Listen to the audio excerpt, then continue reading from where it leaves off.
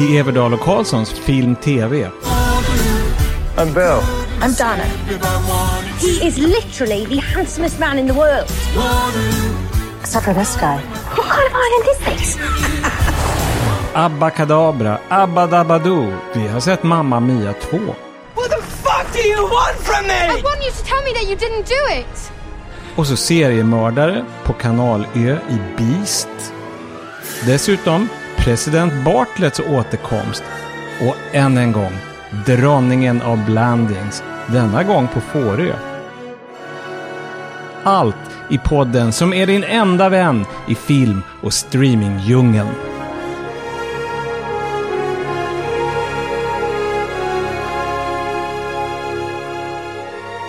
Välkomna till podcasten. Hej, C.G. Karlsson. Hej. Och jag är Göran Everdahl. Och det här är Everdahl och Karlsson Film-TV med Johan, brukar jag säga ibland. Men den här veckan så är det utan Johan. Johan sitter inte här vid köksbordet i Vasastan, skamligt nog. Nej, jag tror till och med att han kanske inte ens sitter ens hemma. Han kanske till och med ligger i sängen. För han är ju krasslig. Han är krasslig, han kan inte vara här idag och beklagar. Ja, han kommer att vara med i programmet därför att vi har... Hoppas vi. Tanken är att Johan och jag ska se på Mamma Mia 2, Here We Go Again, och kunna prata om den. Det här gör i alla fall att jag för första gången sitter på den här platsen. Det kan ju inte ni som lyssnar se, men jag sitter alltså på Johans plats. Närmast äggen. Ja, och den vill jag sitta på ibland vid andra tillfällen också, men han bevakar den. Han bevakar den platsen svartsjukt kan man till och med säga. Men nu, jag tycker synd om honom att han är sjuk. Känns det lite förbjudet, Seger? Ja, lite spännande. Ja. Vi får klara filmrecensionen i sista rundan på egen hand. Jag tänkte att vi skulle komplettera lite grann. Vi pratade om hår förra veckan och det blev, jag tror, vårt längsta enskilda inslag hittills. Det blev 30 minuter långt nästan. Ja. Men det finns mycket hår att prata om. Oj. Vi bara liksom nosade ju på ämnet, kan man säga. Det var rätt mycket som vi hade skrivit upp och pratat om som vi inte hann prata om. Till exempel Peg Bundys hår i våra värsta år. Som är ett sånt där retrohår, lite grann inspirerat kanske av John Waters och Almodovar. Nu tror jag inte att de tittade direkt på det, men det är samma impuls, det här kitsch 60-talet. Tror du att det är peruk förresten? Eller va? För det har jag inte vetat. Det har jag alltid utgått ifrån, men nu när du säger det, det skulle ju kunna, men vilket jobb att vecka efter vecka. Men i den där biker-serien har hon inte, fast nej, hon har ju liksom, nej, hon har inte den frisyren. Katie Sagal då, som spelar den här rollen. Sons of Anarchy. I Sons of Anarchy och i våra värsta år. Nej, jag vet att hon inte har. Hon har ju inte samma frisyr där. Nej, det var den dum. Fast det lustiga är att hon har på något sätt den här 50-60-talskänslan, för att även om Sons of Anarchy utspelas i nutid så är det är ju en slags 50-talsföreteelse det här med bikergäng. Hon är ju en spetta. Och hon är på sätt och vis det även i våra värsta år på något sätt. Hon lever i en time warp. Så att det var ett minnesvärt tv-år som vi inte hann med. Och för att komma till saken, något som jag vet att du hade skrivit upp en del om. Vi sa inte ett ord om mustascher. Nej, det gjorde vi faktiskt inte. Det gjorde vi faktiskt. Jag nämnde att Robert Redfords mustascherna här i Batchcast Jasanas Kid, det var det enda som liksom var lite likt Sundance, att han hade mustasch. Det var ju inte den enda filmen som Redford har mustasch i. Nej, han hade det rätt mycket. Rätt mycket, och rätt rejäl, alltså rejäl rabatt. Det var ju andra såna här klassiska tv-mustascher som liksom Tom Sellecks i Magnum. Det kanske är den mest klassiska tv-mustaschen. Ja, den är ju väldigt kraftig. Och sen Dennis Weavers i McCloud för våra ännu äldre lyssnare än de som vet vem Tom Selleck var. McCloud var då en tv-deckare. Grejen var att han var en Texas cowboy som på något sätt, eller Texas Ranger som fick i uppdrag att rensa upp i New York, som då var oerhört dekadent på 1970-talet. Så att han var en sån här, tjena, här kommer lantiskillen. Red han inte på något sätt in på en häst eller någonting? Det gjorde han absolut. Ja. Och sen så nämnde ju du alldeles nyss här, som jag inte vet, herregud, Burt Reynolds, han hade ju, den var inte om ursäkt för sig. Nej, jag tror inte att det är en slump att alla de här mustascherna är ganska långt i det förflutna, på 70-talet, och Magnum var tidigt 80-tal kan man säga. Men både McCloud och Burt Reynolds storhetstid var på 1970-talet, och det är på något sätt efter det så blir mustaschen inte ett signal att man är en happening filmstjärnekille, utan mer en slags, hur ska vi säga, svennemarkör. Kommer du ihåg Jeff Foxworthy? Ja, det känner jag. Ja, han var ofta gäst hos Letterman, va? Ja, det var han. Han pratade så här Southern Drawl-komiker, eller hur? Ja, han var en stand-up-komiker som gjorde sin karriär på en bestsellerbok som var en massa one-liners. You might be a redneck if just det, du är han en körde lantis. sin redneck-grej, ja. Ja, han körde redneck-grejen. Och han hade en riktig sån där amerikansk lägre medelklass-mustasch helt enkelt. Och sådana ser man inte så ofta, därför att man ser dem inte så ofta i film och tv, men om man är i USA så ser man dem väldigt ofta i verkligheten. Mustasch är vanligt i USA. Nu, alltså vi kan ju inte bara snöa in på, men jag kom bara på Sam Elliott, den mannen som har ännu mörkare röst än Morgan Freeman. Ja. Han är så maskulin så att förra veckan så pratade vi om Joel Brynner som hormonburk som han utnämndes, men Sam Elliott, han är väl i så fall en hormontunna. Ja, oj. En hormoncontainer. Rätt skön skådis tycker jag faktiskt, på riktigt. Han är enormt laid back. Ja. Han har så mycket manlighet så att han behöver liksom inte demonstrera, han är bara liksom låter det pysa ut. Ja, fin i Mask, gamla Cher-filmen. Ja, en sak med Sam Elliott, han är ju lite på och över gränsen till självparodi, men man förlåter honom allt. Ja. Sam Elliots mustasch. Sen så finns det en underavdelningen målade mustascher, som Groucho Marx och Charlie Chaplin, men då är vi väldigt långt tillbaka i tiden. Ja, jo, det stämmer ju. Men det finns någonting roligt med Groucho Marx. Det kan man väl lugnt säga. Kanske mer än bara något. Men en av de roliga sakerna är den här mustaschen som naturligtvis från början kom till under den här vaudeville-eran när man satt långt ifrån en illa upplyst scen så att man kom undan kanske med en målad mustasch, i synnerhet som komiker. Men just det här att han höll fast vid den på film, det tycker jag är fantastiskt. Är det inte risk nu att de som, om vi har lyssnare som inte gillade vårt förra program, det kan jag ju inte tänka mig, men ändå, då måste de vara nu så ruttna så att det inte är klokt. Alltså, ska de fortsätta att babbla hår? Men då kan jag trösta dem med att deras långa mardröm snart är över, därför att nu ska vi prata film. I want you to tell me that you didn't do it. How can you ask me that? I'm not who I say I am. I know you'll understand. Dramatiskt värre i trailern till Beast, en brittisk film som utspelar sig på Jersey, kanalön alltså. Lite ovanlig miljö för en film. Och det handlar om unga Moll. Hon är ung vuxen, men hon bor hemma fortfarande. Hon är hårt hållen av sin övre medelklassfamilj och framförallt mamman. Ja, det är ju en så här skräckmamma. Superdominant. Statusmedveten, spelas av Geraldine James. Moll blir kär i Pascal som är bohem, tjuvskytt. Han bor inte riktigt i sin bil, men nästan. Han har något ruckel i skogen som han bor i. Det visar sig att senare i filmen så visar sig att denna Pascal, han blir misstänkt i en rad mord på unga flickor. Han blir en av flera misstänkta. Och allt det här blir rörigt för Moll, och hon har dessutom sina egna trauman i bakgrunden att tampas med förutom sin jobbiga mamma. Har jag glömt något eller något jag ska tillägga? Nej, utan jag tyckte du fick med ganska mycket där. Det här är en sån här film där man faktiskt undrar rätt mycket sådär. Hur ligger det till? Man vet inte riktigt vad man har, vare sig Moll eller Pascal. Nej, man faktiskt undrar hur det hänger ihop. Vi ska höra på en scen mellan de två. Do you think it's me?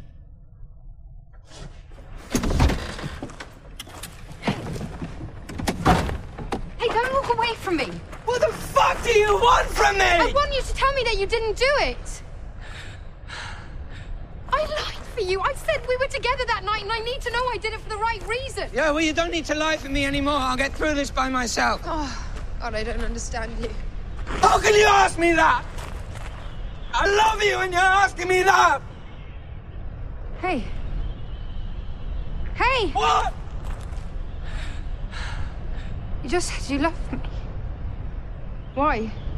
Och detta är då långfilmsdebut för regissören och manusförfattaren Michael Pearce. Han har gjort kortfilmer och lite tv tidigare, men som sagt, det här är då hans första långfilm. Och han har fått en hel del beröm för den. Han har fått fin kritik. Det har han ju verkligen fått. Och vi kan ju nämna också att han är ju själv från Jersey, så han liksom har gjort en film om, helt enkelt platsen som han kommer från. Ja, och det är en originell miljö. Jag visste inte att den skulle utspela sig på Jersey, så när jag såg filmen så undrade jag, men vart är det här? Det ser inte riktigt ut som Skottland eller Yorkshire, norra England, och sen gradvis så försöker ja, men det är Jersey. Det är en miljö som inte är utnött. Och det är lite intressant här för Jerseys historia också.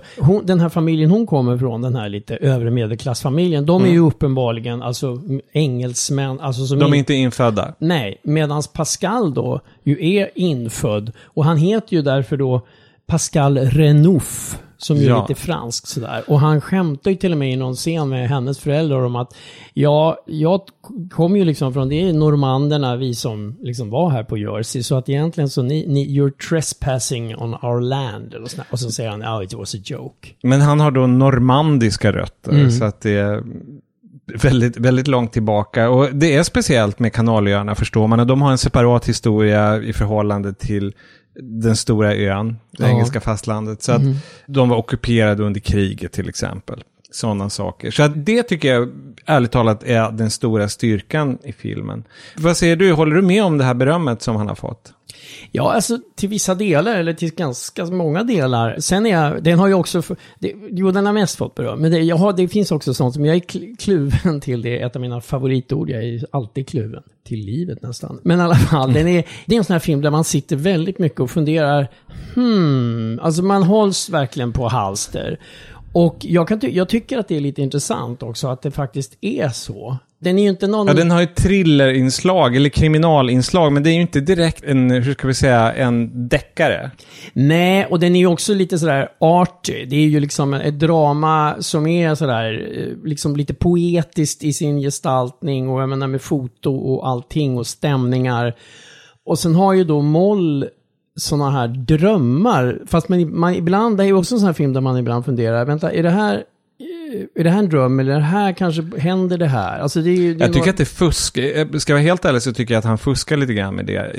Det är några scener där man tror att saker händer på riktigt, så bara, nej, det var bara en dröm. Det är sånt där som Brian De Palma sysslar med, som gör att jag har svårt för Brian De Palma. Som du aldrig missar att gnälla på. Då kan jag ju säga att du gillar ju drömmar i såna här tv-dramer, vilket jag hatar. Såna här Sopran och såna här, det var bara en mardröm. Jo, eller en dröm. Ja, fast de fejkar ju inte. Det är inte så här så att jag trodde att Tony pratar med en fisk. Nej, man vet att det är en dröm. Ja, fast inte allas drömmar är inte så. Okej, men vi struntar i Sopranos-drömmarna nu och några andra sådana här som jag vet att vi brukar bråka. Det jag ogillar, för att klargöra då med den här Brian De Palma-grejen, och som händer ett par gånger i den här filmen också, det är att det är den här fake-grejen att man tror att man är i filmens verklighet, och så händer det någonting helt vanvettigt, och herregud, hon dog. Nej, det var bara en dröm. Jag kan tröttna på det knepet. Jag kan inte säga att jag älskade jag heller i den här filmen. Det är inte det. Men däremot så kan jag tycka att det finns en stämning väldigt mycket i den här filmen. En ganska laddad atmosfär som naturligtvis har att göra med den här ambivalensen vi känner inför faktiskt det här. Är Pascal, är han liksom en mördare? Eller är han inte det? Och det här med Molls då, som jag varit inne på, hennes våldsamma incident när hon var yngre tonåren. Liksom, hur är det med henne? Alltså, det där, jag tjatar lite om, jag tycker att det är lite spännande. Jag sitter liksom mycket ändå, jag fångas lite av det, måste jag säga. Sen så kan jag tycka att personteckningen är lite tunn. Det blev jag ärligt talat lite besviken på. Jag tycker att den här Moll, hon har det är verkligen hennes historia. Allt kretsar kring henne. Det är inte så varierat. Alltså hon är frustrerad och rebellisk, och ibland kollapsar hon. Men jag tycker inte att man kommer så mycket djupare med henne. Och framförallt så tycker jag att Geraldine James då, som spelar mamman, inte har så mycket att jobba med, för hon är väldigt enkelspårig. Hon är bara ett dominant monster utan några nyanser. Man skulle kunna göra henne till ett intressantare dominant monster, kan jag tycka. Där håller jag med dig. Jag tycker överhuvudtaget att liksom familjen som Moll kommer från, de är lite så här kliché, alltså nästan så här parodiskt hemsk, osympatiska. Och mamman naturligtvis mest av alla. Och Geraldine James hon är en stor skådespelare. Jag såg henne i London i Köpmannen i Venedig för det var många år sedan. Hon spelade Portia mot Dustin Hoffman då, som var Shylock. Nej, men hon är jättehäftig. Alltså hon klarar vad som helst som man ger henne. Och i det här fallet så känner jag att hon på gränsen till bortslösad. Fast nu måste jag ändå, när vi ändå har pratat om... Jag tycker ju då att Moll är lite intressantare, förstår jag, än vad du tycker. Och jag tycker framförallt att Jessie Buckley som spelar henne gör det väldigt bra. Jag tycker det finns liksom dels finns en sån nerv i hennes sätt att vara. Och sen så är det här med att hon faktiskt... För det är ju så här, den här extremdominanta mamman, hon liksom tyranniserar ju på ett sätt dottern. Och samtidigt så har dottern en kraft. Alltså hon har ju ett trots i sig, en integritet som jag tycker... Det finns några scener där som jag tycker... Det är bland annat en när hon bara... Det här vrålet, det är en scen. Det är då inte mamman med, utan då är det ju två män som jagar henne för att de är arga på henne. Och det vrålet som hon då lägger av mot dem, som faktiskt får dem att sticka. För de, liksom, det är ju djuriskt. Och där, hon är ju ibland lite... Alltså det börjar ju med att hon pratar om sin fascination för späckhuggare. Båda de här två, Pascal och hon står framför spegeln och låtsas att hon är en späckhuggare och ler på det där sättet som späckhuggare ser ut att göra. Ja, och han är ju då, han är ju tjuvjägare. Och har ju också böcker om vilda djur. Alltså båda har en slags djurkoppling kan jag tycka. Han dessutom förstår man första scenen när hennes familj, behöver man kanske inte berätta, de avskyr honom.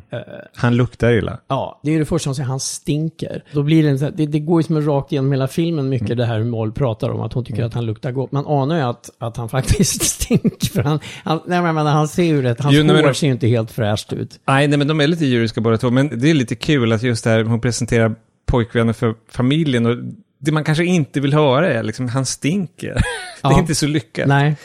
Men nu låter jag så väldigt negg. Det finns så mycket som jag gillar i den här filmen också. Bland annat just den här skrikscenen. Alltså det finns ett antal scener som går ganska långt. Som går längre än man är van vid. Ja. Men däremot så, jag är lite besviken. Och jag tror att för mig så lider Beast lite grann av att den påminner. Och det är naturligtvis en ren slump. Men den råkar påminna rätt mycket om Sharp Objects. Den här fantastiska tv-serien som går på HBO Nordic. Ja. Den handlar också, det är en liknande historia. Det är en kvinna med en dominant mamma i en kvävande miljö som hon avskyr själv. Och så blir hon inblandad i seriemördade unga flickor på bygden och på något sätt ska försöka lösa det här brottet. Så att det råkar vara väldigt likt. Just det, och den använder ju också mycket såna här lite syner eller fantasier, drömmar och så på så sätt så har de ju ett berättande som påminner lite om varandra helt enkelt. Ja, det har de. Och där råkar ju jag då tycka att Sharp Objects är bättre. Å andra sidan så är det ganska orättvist därför att det finns mycket som skiljer åt också. Men ibland så kan sånt påverka. Men sen tycker jag tycker det är lite intressant att själva mordutredningen, den ligger ju verkligen inte i förgrunden. Den är ju egentligen bara en fond. Alltså det är inte Sjöwall Wahlöö. Det är inte sådär så att man får reda på det minsta om hur det egentligen går till när de undersöker det tekniska och hur de går framåt och så vidare. Nej men precis, utan den är liksom använd för att skildra de här två, framförallt de här två huvudkaraktärerna då. Och liksom göra oss osäkra på dem och så att säga deras eventuella demoner och så. På det sättet är det ju, men det sa vi ju redan förut, det är ju verkligen inte en thriller i vanlig bemärkelse. Nej, det är psykodrama eller vad man ska säga. Ja. Karaktärsskildring. Men då kanske vi börjar närma oss ett betyg rent av. Vad säger du? Ja, jag har som så ofta så har jag vacklat mellan två betyg, 3 eller 4, 3 eller 4. Så där har jag suttit. Men jag har bestämt mig för en stark 3. Okej, och då ska jag titta, för jag har då varit i kontakt med Johan som har meddelat sitt betyg via sms som jag ska... Jo, men han gillar miljöerna, precis som du och jag gör. Han tycker att intrigen är både överraskande och trovärdig. För honom är det en 4. Oj, det hade jag inte trott. Och för mig så är det då inte en stark men en svag 3. Så totalbetyget till Beast blir 3 stjärnor till Beast. Och nu är det dags för en helt annan sorts film. I don't know what my future holds, but the world is wide. I want to make some memories. There's an island, Calicari. People used to think if you sailed on from there, you'd fall off the edge of the world. That sounds like the place for me. I'm Bill. I'm Donna. He is literally the handsomest man in the world. Except for this guy. What kind of island is this? Can I help? Woo! This whole place is incredible. I think we should stay here together. May the rest of our lives be the best of our lives. Och nu ska vi prata om Mamma Mia, Here We Go Again, Mamma Mia 2. Och då har Seger försvunnit från köksbordet och då sitter istället på sin riktiga plats Johan. Tjena du. Hej Johan och välkommen tillbaka. Lite, ska man säga, utsliten efter en sommarinfluensa. Ja, alltså framförallt så är det ganska, eller ja, mycket och mycket, men det är 5 kilo mindre av mig än när vi sände sist. 5 kilo? Jo, alltså jag hade i och för sig planerat att gå ner i vikt under sommaren, men inte på en vecka så här mycket. Man ska väl inte skämta om det, men den där influensan, where can I get it? Ja. I alla fall. Och här har vi även CG som är med på distans från, jag höll på att säga Gotland, men det är Fårö, va? Ja, just det. Fast Fårö är väl i och för sig en del av Gotland, fast i en egen ö. Du är där och frutterar dig. Du är som en person i en Woodhouse eller Jane Austen-roman. Du åker runt bland gårdarna. Precis. Fast här är det varmare än vad det är i en Woodhouse-roman.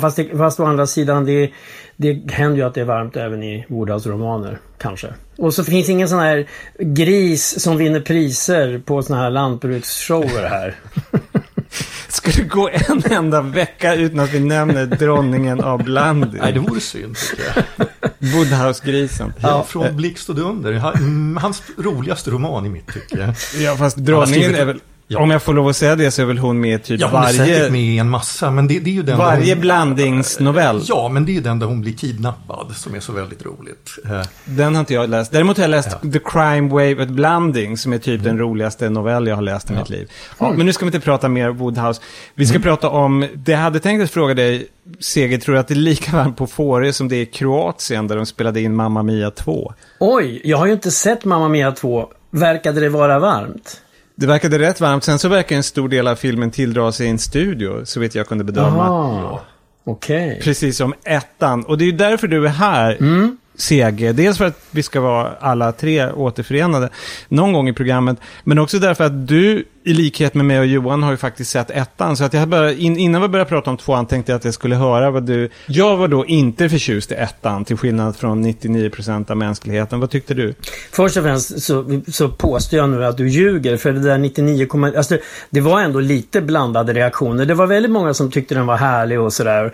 Men jag menar, det är rätt många som inte är sådär urförtjusta i film. Ja, alltså av kritiker så fick den ju rätt mycket sågningar. Ja, väl blandat skulle jag vilja säga. Ja, väldigt blandat. Alltså den fick positiva också, men det var ganska många kritiker som tyckte att den var jättedålig verkligen. Jag tycker den fick överdrivet positiv kritik i vilket fall. Och jag har inget, ska jag understryka här, jag har inget emot ABBA, verkligen inte. Jag har sannolikt inget emot musikaler, vilket man vet om man lyssnar på det här programmet. Men den här var jag inte... Men vi ska inte fastna på det här, men vad du än säger, sådär, jag tror att du vill verka lite intressant att du var och vågade gå mot strömmen och inte var så roat. Det var faktiskt lite blandat ändå, vad du än säger. Sen att det var många som var positiva, men det var blandade, alltså från kritikerna. Jag tror att många på stan tittar på mig och säger, vem är han, den där spännande killen som inte faller för Mamma Mia? Så jag minns också att jag fick på den tiden, det här är ju redan 10 år sedan, så recenserade jag film i ICA-Kuriren och jag fick ett jätteargt brev, eller om det var ett mejl från en läsare som var verkligen ursinnig över att jag inte uppskattade Mamma Mia när den nu ändå var så populär. För vi, som alla vet, så är det ju en filmkritikers uppgift att hålla med om att en svensk film som går bra utomlands alltid är lysande. Jo, men jag har egentligen, vi babblar ju bara på. Jag har egentligen inte svarat på vad jag tyckte. Men ska jag göra det då? Jo, vad tyckte du? Ja, och då är det så här att jag tyckte att den var sådär lite mitt emellan ungefär, men eftersom jag då i min närhet hade dig, Göran, och vår kompis Kalle Norlén, som ju då hade älskat scenversionen och sett den tror jag flera gånger, och som vi likhet med dig tyckte väldigt illa om film, då blev det sådär att då hamnade jag ofta i en position att jag fick försvara någonting som jag egentligen inte tyckte var sådär jättebra, men jag tyckte den var lite mittemellan sådär. Lite småcharmig och en del var inte så... Ja, jag kanske inte njöt av Pierce Brosnans sång, men det var inte heller meningen att man skulle... Nej, men jag tyckte ändå att den hade liksom charm, och så ibland blev det lite för sådär klämmigt för min smak, men ja, ändå. En sådär. Okej, typ en 3 tror jag nog att jag gav den. Johan, helt kort innan vi kommer in på det vi egentligen ska prata om, den nya filmen. Alltså jag såg den ju inte när den var ny, utan jag såg den dagen före visningen av Mamma Mia 2. Och då såg jag den med inställningen att kan jag förstå vad som gjorde den här filmen till en sån enorm framgång? Och det kan jag, för det är verkligen en partyfilm. Men vad tyckte du, Johan? Stod du och gjorde vågen framför tvn? Alltså jag kan säga att min första reaktion var nästan chock att se Meryl Streep spela över så våldsamt. För att hon är i normala fall så värdig. Hon är en sån tekniskt skicklig skådespelare. Alltså, att se henne liksom helt bara skälpa det över bord och liksom springa omkring och vifta med armarna och skrika. Men sen när jag hade vant mig vid det så det liksom drog igång filmen på något sätt. Så att jag hade en viss behållning av att se den. Jag ville bara säga en sak när det gällde Meryl Streep. Får jag det? Ja, och jag håller ju med Johan om att hon naturligtvis spelar liksom sådär över och sådär. Men för mig är det lite sådär, jag kommer ihåg hon sa i några intervjuer att när första filmen skulle komma, att hon liksom, hennes barn tyckte det var så otroligt pinsamt att hon skulle vara med, och liksom när de och nästan som att hon liksom tyckte att det var så kul att bara genera dem. Alltså naturligtvis lite en sån där version hon drar i det kan jag förstå. Men det tänker jag på när jag ser den också, att det finns något sån här lite haha, mamma dansar vad ni än säger, liksom så. Den sidan kan jag tycka, det hedrar Meryl Streep att det är så. Samtidigt så skulle jag vilja då påminna alla om den där anekdoten när Catherine Hepburn skulle spela in Ingen fara på taket och var en katastrof första veckan, och Howard Hawks var tvungen att säga till henne: Kate, det är inte du som ska ha roligt, det är publiken. Och det tycker jag är tillämpbart på Meryl Streep. Men Seger, du är ju verkligen ett ABBA-fan, och var det redan på 1970-talet, eller hur? Ja, med reservation för att alla de mest älskade låtarna tycker jag liksom, jag har aldrig liksom, jag tycker Dancing Queen är rätt tråkig och många av dem där, men jag gillar ju jättemycket Brandfackla. Ja, nej men så jag gillar ju såna här som liksom inte brukar anses som, jag gillar så här Kisses of Fire och sånt där.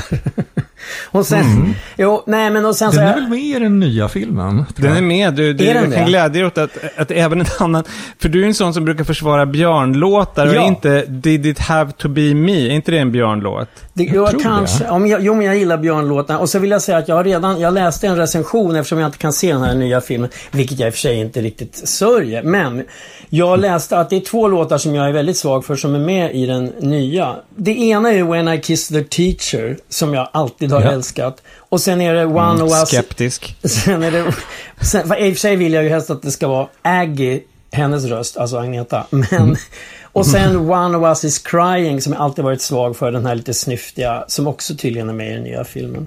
Då vet vi ungefär hur landet ligger inför Mamma Mia 2, Here We Go Again. Där några av låtarna från första filmen repriseras, till exempel Dancing Queen. Och då, det man kan berätta om den, det är att Richard Curtis då, som för evigt är känd för 4 bröllop och en begravning, och har gjort hur många dåliga filmer som helst efter det. Men han har varit med och hittat på historien, han har konsulterat. Alltså rent allmänt så är det väl en väldigt så här stark uppställning av feelgood-proff som man tittar i så här på manus- och regisidan. Ja, Ol Parker som har regisserat och skrivit det slutgiltiga manus var också inblandad, skrev manus till Hotel Marigold. Har gjort sig skyldig till mycket, kan man väl säga. Men det var Richard Curtis som sa att Mamma Mia 2 måste bli Gudfadern 2, vilken är en koppling som kanske inte är självklar. Men han menade då att den skulle vara både ett prequel och ett sequel. Man skulle få se Donna, Meryl Streep-rollen som ung. Hon spelas av Lily James, känd från Downton Abbey till exempel. Och den utspelas också i nutid, och då har Donna dött, och då är det dottern som spelas av Amanda Seyfried som ska ha någon slags partaj i det här hotellet på den grekiska ön som i själva verket ligger i Kroatien, för där är det mycket grönare än i den grekiska övärlden. Och det är liksom grunden, så att det är Gudfadern 2, men utan ett bajonettmord, vilket jag ärligt talat tycker skulle ha piggat upp. Okay. Johan, vad säger du rent generellt? Jag tycker att den här filmen rent hantverksmässigt är mer välgjord än den första. För att den första den hade en väldig energi, men det var ju otroligt mycket folk som inte kunde sjunga och dansa, och numren var väldigt slarvigt hopfogade. Det var väldigt konstiga uppenbara studiomiljöer, konstigt foto, och även klippningen var jättemärklig ibland. Så att rent hantverksmässigt så har de putsat upp den här rejält. Men å andra sidan så tycker jag att den har tappat lite av partystämningen. Att det tar ganska lång tid för den här filmen att komma igång. De som nu har gått i 10 år och bara, när kan jag höra Pierce Brosnan sjunga igen? De får äntligen göra det. Fast det är inte tillräckligt mycket för Pierce Brosnan själv, lät han göra klart på en presskonferens. Han hade gärna sjungit mer. Jag känner att det räcker med det här nynandet för min del. En sak som jag tycker är ett missat tillfälle, det är att i den här återblicken får man då reda på Donnas historia med de här 3 männen. Stellan Skarsgård, Colin Firth och Pierce Brosnan, fast i yngre versioner. Hur hon kunde vara ihop med dem på så kort tid så att hon inte visste vem som var pappan till hennes dotter. Och där känner jag att först så kommer en, och sen så kommer en annan, sen så kommer en tredje. Det hade kunnat bli en fars. Det hade kunnat bli en romantisk komedi med svartsjuka och missförstånd. Nej. Absolut inte. Hon kommer till ön, har det rätt härligt. Första snubben, morsning till dig. Sen så kommer nästa. Att det är väldigt, hur ska vi säga, renons på drama. Ja, alltså nu tycker jag att hon unga Meryl säger jag nu, för att hon Lily spelar James. ju verkligen Meryl. Jag tycker att hon är rätt bra, men hon är ju trots allt inte Meryl. Och hela den här unga linjen tycker jag är det som är jag tycker det är ganska segt helt enkelt. Att man tröttnar på det rätt fort. För mig kunde det ha tagit betydligt mindre plats, och så kunde de ha liksom kommit igång med partyt på ön och kanske fått dit Stellan Skarsgård och Colin Firth och framförallt Cher lite tidigare. Framförallt Cher. Alltså jag har, som ni har, ganska svårt för den här filmen. Det finns framförallt en version av Waterloo som är så hemsk så att jag verkligen... Fast det kanske är mer mitt fel. Jag är inte någon allsångsmänniska. Jag blir väldigt lätt generad. Men den har liksom inget med intrigen att göra. Den är bara där för att finnas där. De ska sjunga Waterloo, och så sjunger de Waterloo. Men jag håller med dig om att så fort Cher kommer in i filmen, som är först efter 1 timme och 45 minuter, då lyfter den. Ja. Och då liksom, de få förtöjningar till verkligheten som finns kvar försvinner helt. Och det vinner filmen bara på. Men CG, du är kvar? Ja, jag lyssnar fascinerat. Får jag bara höra, alltså rent teoretiskt, eftersom du inte har sett filmen, hur känner du inför tanken på Cher sjunger ABBA? Ja, det känns bra. Jag såg i tidningen idag att hon skulle eller redan hade spelat in en coverplatta med bara ABBA-låtar. Det tyckte jag i och för sig lät kul. Jag gillar ju Cher.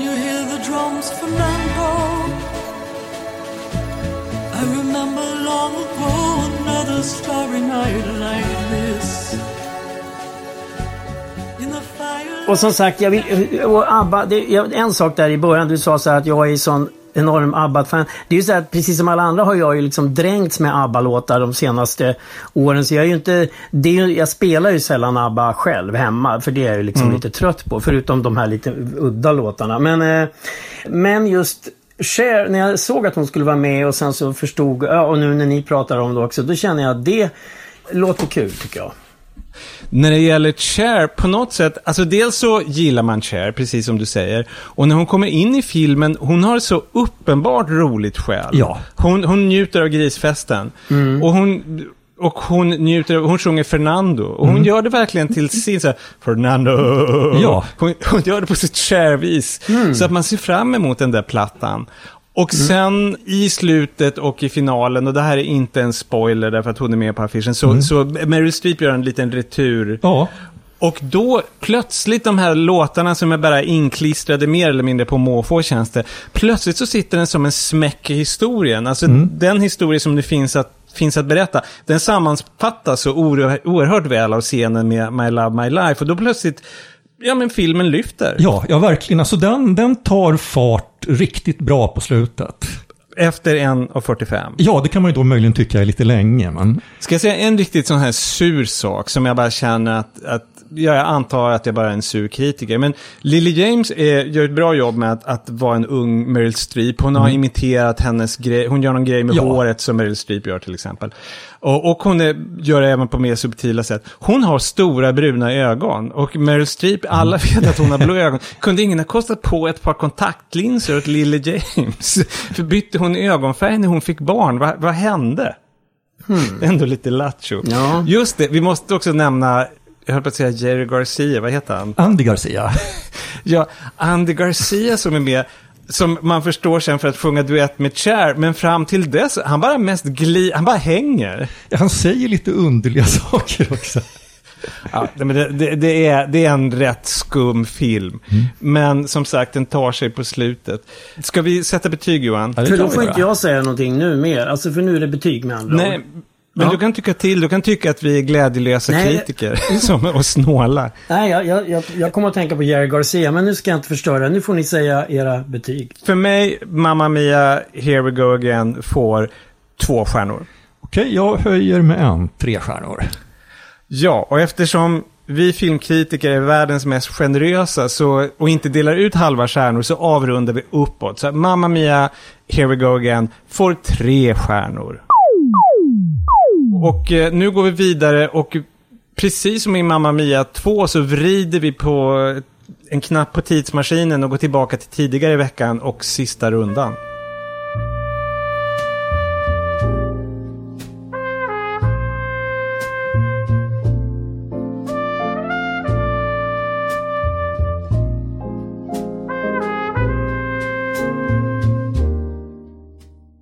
Och nu är det dags för sista rundan, och nu är Johan väck igen. Ja, han kommer och går. Eller så är han fortfarande väck, därför att det är ju en liten tidsparadox här, i och med att vi har ju då inte spelat in Mamma Mia-snacket än. Nej. Och förhoppningsvis så blir Johan frisk, och så kan vi göra det med dig på distans från Gotland. Men inget av det här har hänt än, så att ni som lyssnar är steget före oss här vid köksbordet. Det här är som såna här invecklade filmer av, vad heter han, Nolan? Christopher Nolan gjorde sånt. Tillbaka till framtiden 2 hade en del såna här paradoxer.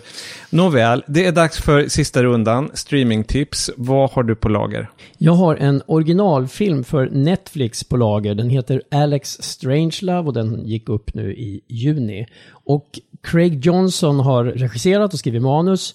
Och jag tipsade för ett tag sedan i sista rundan om hans film Skeleton Twins från 2014, som jag bara älskar. Den ska alla se, tycker jag, även jag. Jag håller med dig där, Seger. Bra rutat. Och där då, Kristen Wiig och Bill Hader, de spelar ju syskon i den. Och Hader, han är bög, och det är även regissören Craig Johnson själv. Och den här filmen är inspirerad av hans egna upplevelser, och särskilt av hans komma ut-process. Och den här Alex då, med det konstiga efternamnet, han heter alltså Alex Strangelove. Han går i high school och han blir ihop med sin bestis. De är först polare verkligen, och så blir de ihop. Claire heter hon. Och de har det toppen fint, men Alex som är oskuld, han börjar bli mer och mer nervös inför sin sexdebut. De har nämligen kommit överens om att ligga med varann en viss helg och sådär. Och Alex, han misstänker att Claire är mer erfaren. Och mitt i den här nojan så råkar han bara stöta ihop med en kille som är något år äldre och heter Elliot, som är öppet bög. Och nu blir Alex rejält förvirrad.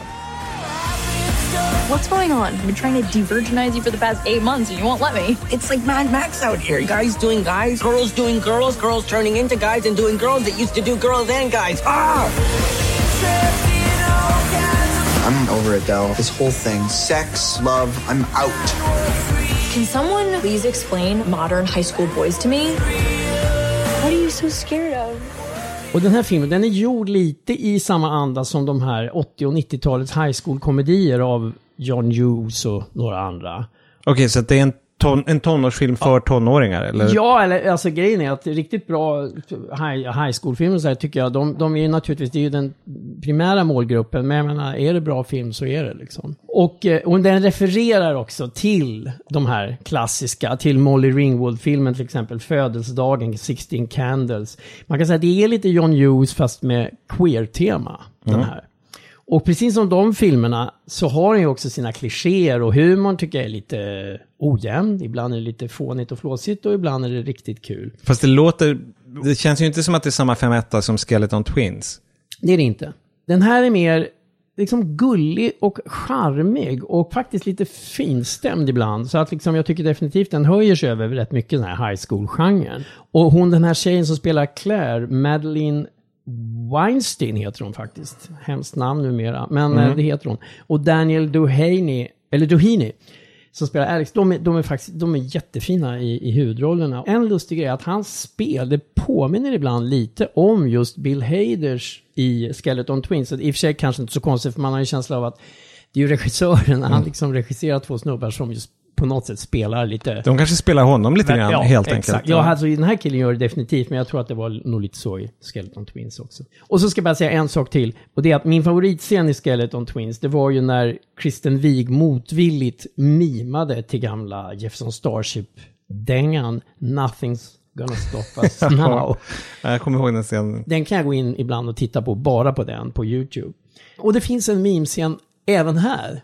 Och då är det till B-52s Dance This Mess Around. Du kommer ihåg? B-52s, på tal om hår höll jag på att säga. Exakt, jag tänkte faktiskt på henne när vi pratade om Peg Bundy. Ja, men det är precis B-52s hår.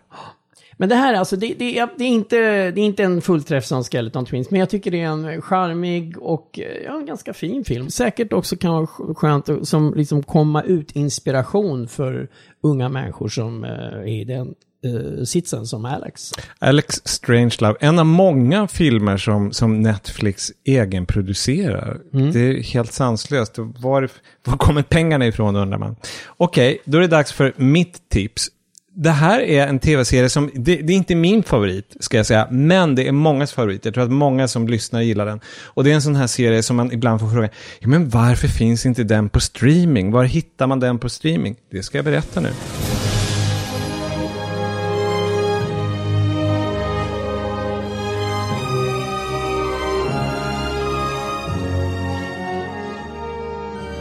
Man kan se på Vita huset, West Wing, på C More. Den streamas där. Alla 7 säsonger finns där. När jag säger att det inte är min favorit, då är det mer att det är verkligen så att det inte är min favorit. Men jag tycker ju också att den är bra. Jag såg i stort sett hela första säsongen när den gick 1999. Kan du haja hur lång tid det har gått?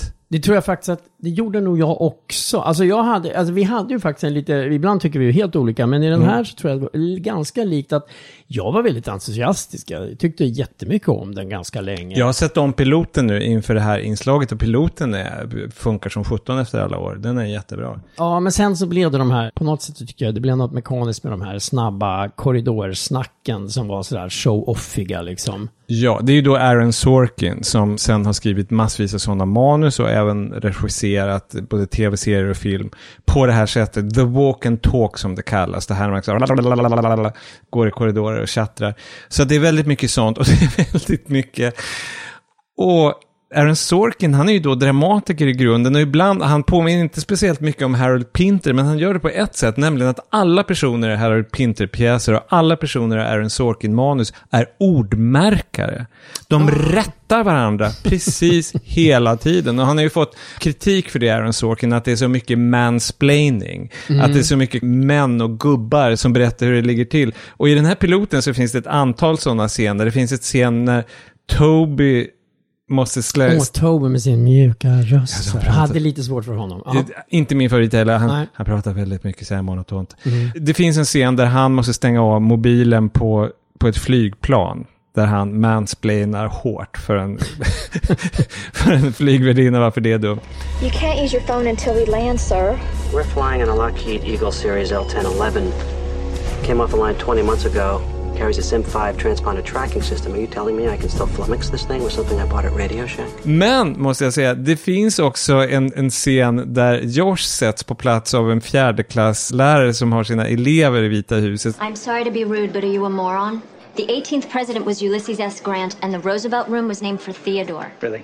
There's like a 6-foot painting on the wall of Teddy Roosevelt. I should have put 2 and 2 together. Yes. Det finns lite womansplaining också i serien, ifall man ska då försvara Aaron Sorkin. Jag tror att han gillar besserwissrar av alla kön. Ja, alltså nu när vi pratar om det så kommer jag ihåg när jag fortfarande var en entusiast. Så jag minns att jag gillade, just när Rob Lowe gick i korridorerna och pratade. Han hade också alltid så snygga, fräscha, vita skjortor som var sådär välstrukna. Det såg liksom där. I piloten pratar de jättemycket om de där skjortorna och kostymerna. Och har du haft in i 2 dagar och du måste byta. Tjejerna tycker att du är snygg i den där skjortan. Ska du inte ha den när det är presskonferens? Alltså det är väldigt mycket prat om kläder. Se om piloten säger, du kommer att gilla den. Men en sak, när du nämner Rob Lowe, alltså han var ju nästan en huvudperson och han försvann ju rätt snabbt ur serien. Så att det är lite lustigt när man ser piloten. Att det, för alla de andra figurerna, jag menar Toby, Josh, president Bartlett. Jag tänkte precis, det finns en elefant i rummet som jag vet att både du och jag... En big ass elefant. Ja, men jag har ju jättesvårt, alltså med tiden fick jag det för presidenten är liksom självgoda, bara, tycker jag då, ganska jobbiga. Det är väldigt trött. Jag önskar att vi kunde gräla om det här, att jag tyckte annorlunda, men tyvärr så kan jag hålla med om det, att han blev lite grann. Sen kan jag förstå att det blev så, i synnerhet allt eftersom serien fortsatte, därför att så blev ju George W. Bush president och 9/11 och tortyr och allting. Så att Vita huset under åren som gick, eller West Wing-serien, blev ju någon slags vänsterliberal tröstfantasi. En slags dimension där vi inte har de här torterarna i Vita huset. Och det är lite lustigt, ska jag säga, att se den här piloten idag. Med det Vita huset som existerar i verkligheten idag. Det är en total...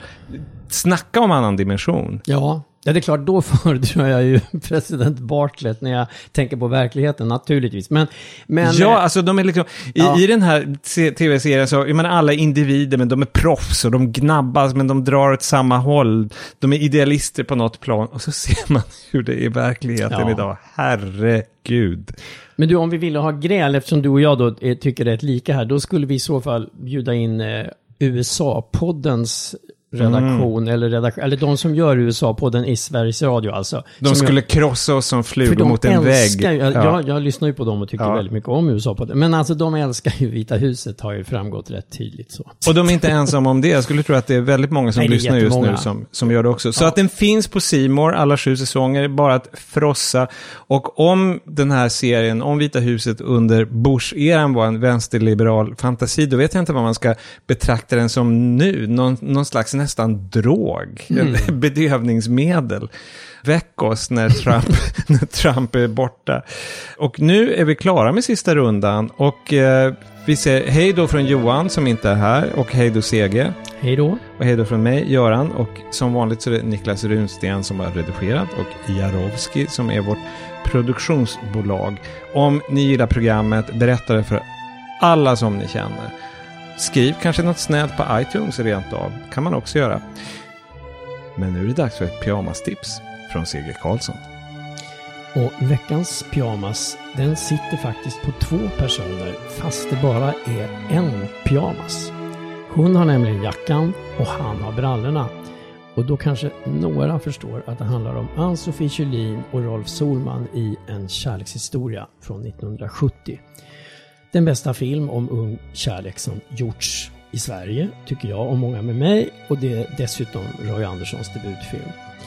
Och den här pyjamasen som de delar på, Annika och Per som de heter i filmen, den är hans. Och den är ljusblå med vita små kanter. Och alltså det är en typisk klassisk bomullspyjamas med krage och knappar. Väldigt snygg på ett konventionellt vis. Men framförallt så är ju det här liksom det är en sån finstämd och gullig scen. Och jag måste avslutningsvis bara erkänna att jag kom inte att tänka på den själv, utan jag fick tipset av vår trogna lyssnare Viveka Ekman. Och då kom jag ju ihåg den. Så fortsätt gärna att tipsa om fler pyjamasscener. Gå in på vår Facebook-sida. Du har lyssnat på ett pyjamastips från C.G. Karlsson. I'm sorry to be rude, but are you a moron? In this particular area, yes.